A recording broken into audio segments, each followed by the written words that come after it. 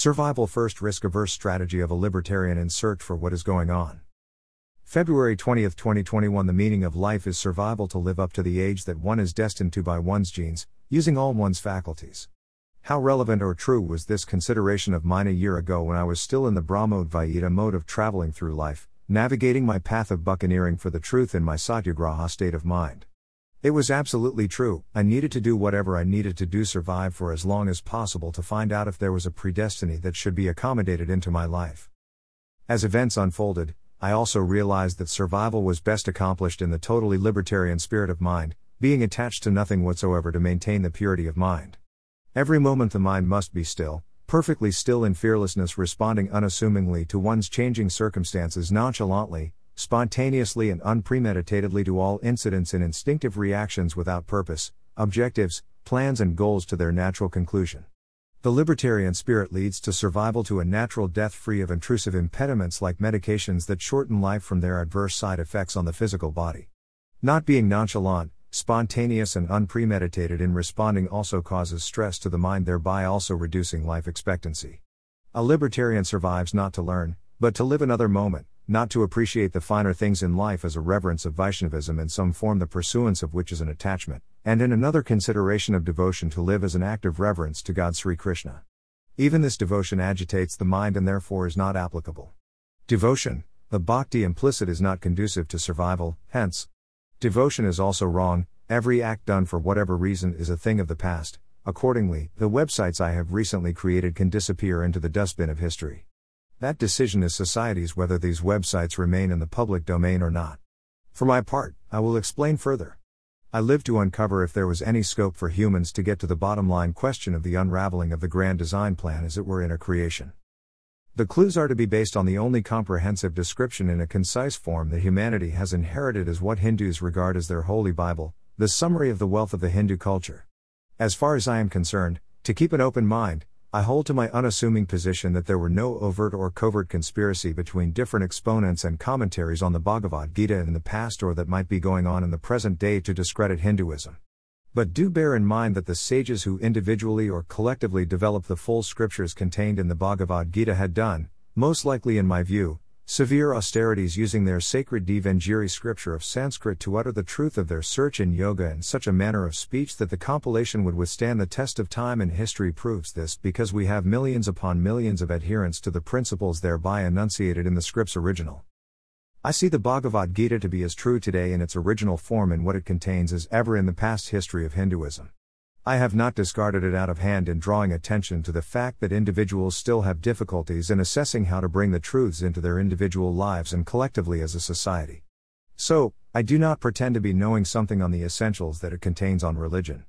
I have not uncovered so far any hidden secrets of the universe in this respect, but do feel on reflection that I have in the course of my adult life, and however it all came about, only God knows, elaborated upon the Bhagavad Gita in my latest website with greater clarity for a worldwide audience by the employment of English language, for my good fortune at having had a basic primary schooling in the English medium until the age of 15, and of course of having secondary and tertiary education here in the United Kingdom, followed by an 18-year scientific career with its 35 peer-reviewed papers in international journals to develop my command of the English language, which played out over the next 23 years of a struggle in the legal circles too, with thousands upon thousands of emails sent to various people, and which developed my knowledge in the English medium, that I have summarized in the principles and ethos of Vishishta Advaita Vedanta philosophy, the emanating religion of Vaishnavism, and the political implementation of a Dharmarashtra and the formation of the conservative libertarian society. Please refer to http://vishishtadvaitavedanta.bravesites.com/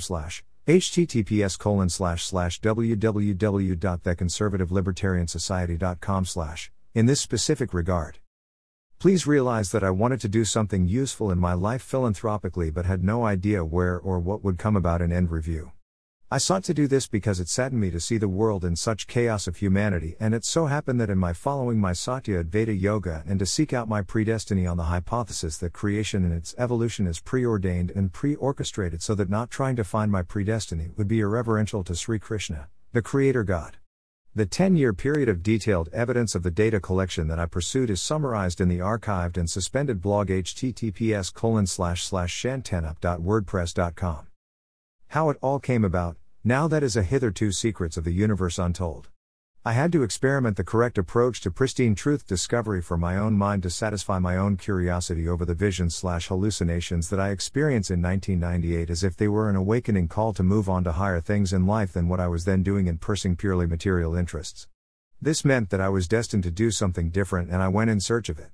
To fulfill my surrender to my fate I have and still must every moment of my life only take that step forward that determines what my kismet/nasib, that is fate, is as I navigate nature in its unfolding continuum, and continue with my karma which has as things right now in my website publications as I feel elaborated with more precision in the use of English language for a worldwide audience. This I see as Yoga Dawn for me personally and is the result of my bhakti in the developing means of surrender to God that were necessitated upon me from the days of digital clock checking for my activities for explicit guidance from the Sadguru into the present state of being nonchalant, spontaneous and unpremeditated in my actions that the yoga revealed to me as being the correct path of truth search from the moment-by-moment outcomes of my satyagraha that was eventually perfected by total non-attachment to any of my experiences and utterances of my past. So, I review, the only way to serve God is to find your predestiny. God has a plan for you. What is this plan? Now do you follow what is devotion to truth? That reveals the grand design for one and all. Notwithstanding, even survival although desirable for the reason that one would then have the opportunity to buccaneer nonchalantly of course, to try and find out what is going on around oneself is an attachment that in Vashishta Advaita Vedanta is discarded to be totally free in heaven mukti while still alive and going through the motions of Vaishnavic culture as one's religion. But will I still see the day when my discoveries, as summarized here, receive official endorsement from a judgment in court, rather than being left to rot in ether the websites created as the work of a lunatic mental patient that the United Kingdom still classifies me as being in enforcing antipsychotic risperidone and antidepressant sertraline, and Depakote mood stabilizer medications to allow me to have some semblance of the respectability of liberty as restricted upon my movements and activities in gainful employment? It remains to be seen. E35 WIME 660 claim proceedings, last updated, 15.23 p.m. hours, UK time February 20, 2021. Devotion to truth does not preclude devotion to God but reinforces it. February 19, 2021. If you read more carefully, you should note that I did not say that Bhagavad Gita is not without value. It is of immense value, depending on how you use it for personal emancipation, and this changes during the course of one's life, if one is sincerely looking for truth in terms of jnana and karma. So, in my case I used to in the 1980s treat the Bhagavad Gita as sacred. It was a guide, fine, but those remain words.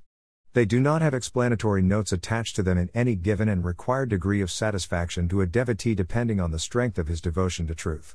So from time immemorial we have had Swamijis like Swami Gambhirananda whose explanatory notes became widely acceptable, and we have these publications to reflect upon even now.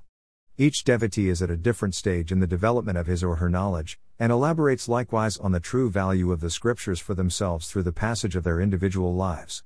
So I am not denigrating the intrinsic value of the Bhagavad Gita. I am just saying be intelligent and develop yourself accordingly until you get to a point that you do not need the holy book any longer, and then you have arrived at the point where it is merely the darshan to even see the book on your bookshelf to be regarded still as sacred. It is when one has total knowledge that this happens, when one is permanently in Ananda that one has acquired the necessary knowledge and wisdom, having fixed one's mind over the long period since one's awakening to seek better means of acquiring truth and wisdom than just from reading the Shastras. For look at the limitations, first you have to master Sanskrit, or English for the examination of the interpretations of Bhagavad Gita. Then you have to have time to test it all out for yourself in your own life and come up with your own interpretation of the lessons of Bhagavad Gita in accordance with other selected scriptures that you value on knowledge and wisdom, such as going to university and learning about nature, the biology, the geology, the history since the very beginning, and try and figure out whether if Bhagavad Gita is truly reliable there would also have been a grand design of creation. So, my point is do not be restricted to the holy book, as you should not be restricted to a specific guru. When you do all this in a sincere and unrelenting search for the truth, fearless of the consequences and simultaneously living in the jungle of nature with opposition from vested interests whose paths you come to cross. As at Rita Gupta knows by now, I also get darshan now from selected film songs and their lyrics from our beloved India as these. When one arrives at a full understanding of reality, everything seen and heard is a darshan, idol worship is darshan, likewise, and our karma, if it survives to let one reflect upon what one has done in bhakti is darshan too. Call me mad, But that is what devotion to God brings one to in my experience of the ananda of being free, in liberty, and seen that what I had contemplated, namely, that God made nature for all living beings to live freely in independence of free thought and expression to assert their truths, has come true for me. Dharma is that pursuit of truth nonchalantly, spontaneously and unpremeditatedly in surrender to God through truth-based karma that proves that He is Dunya ke Rukwale. http://vishishtadvaitavedanta.bravesites.com/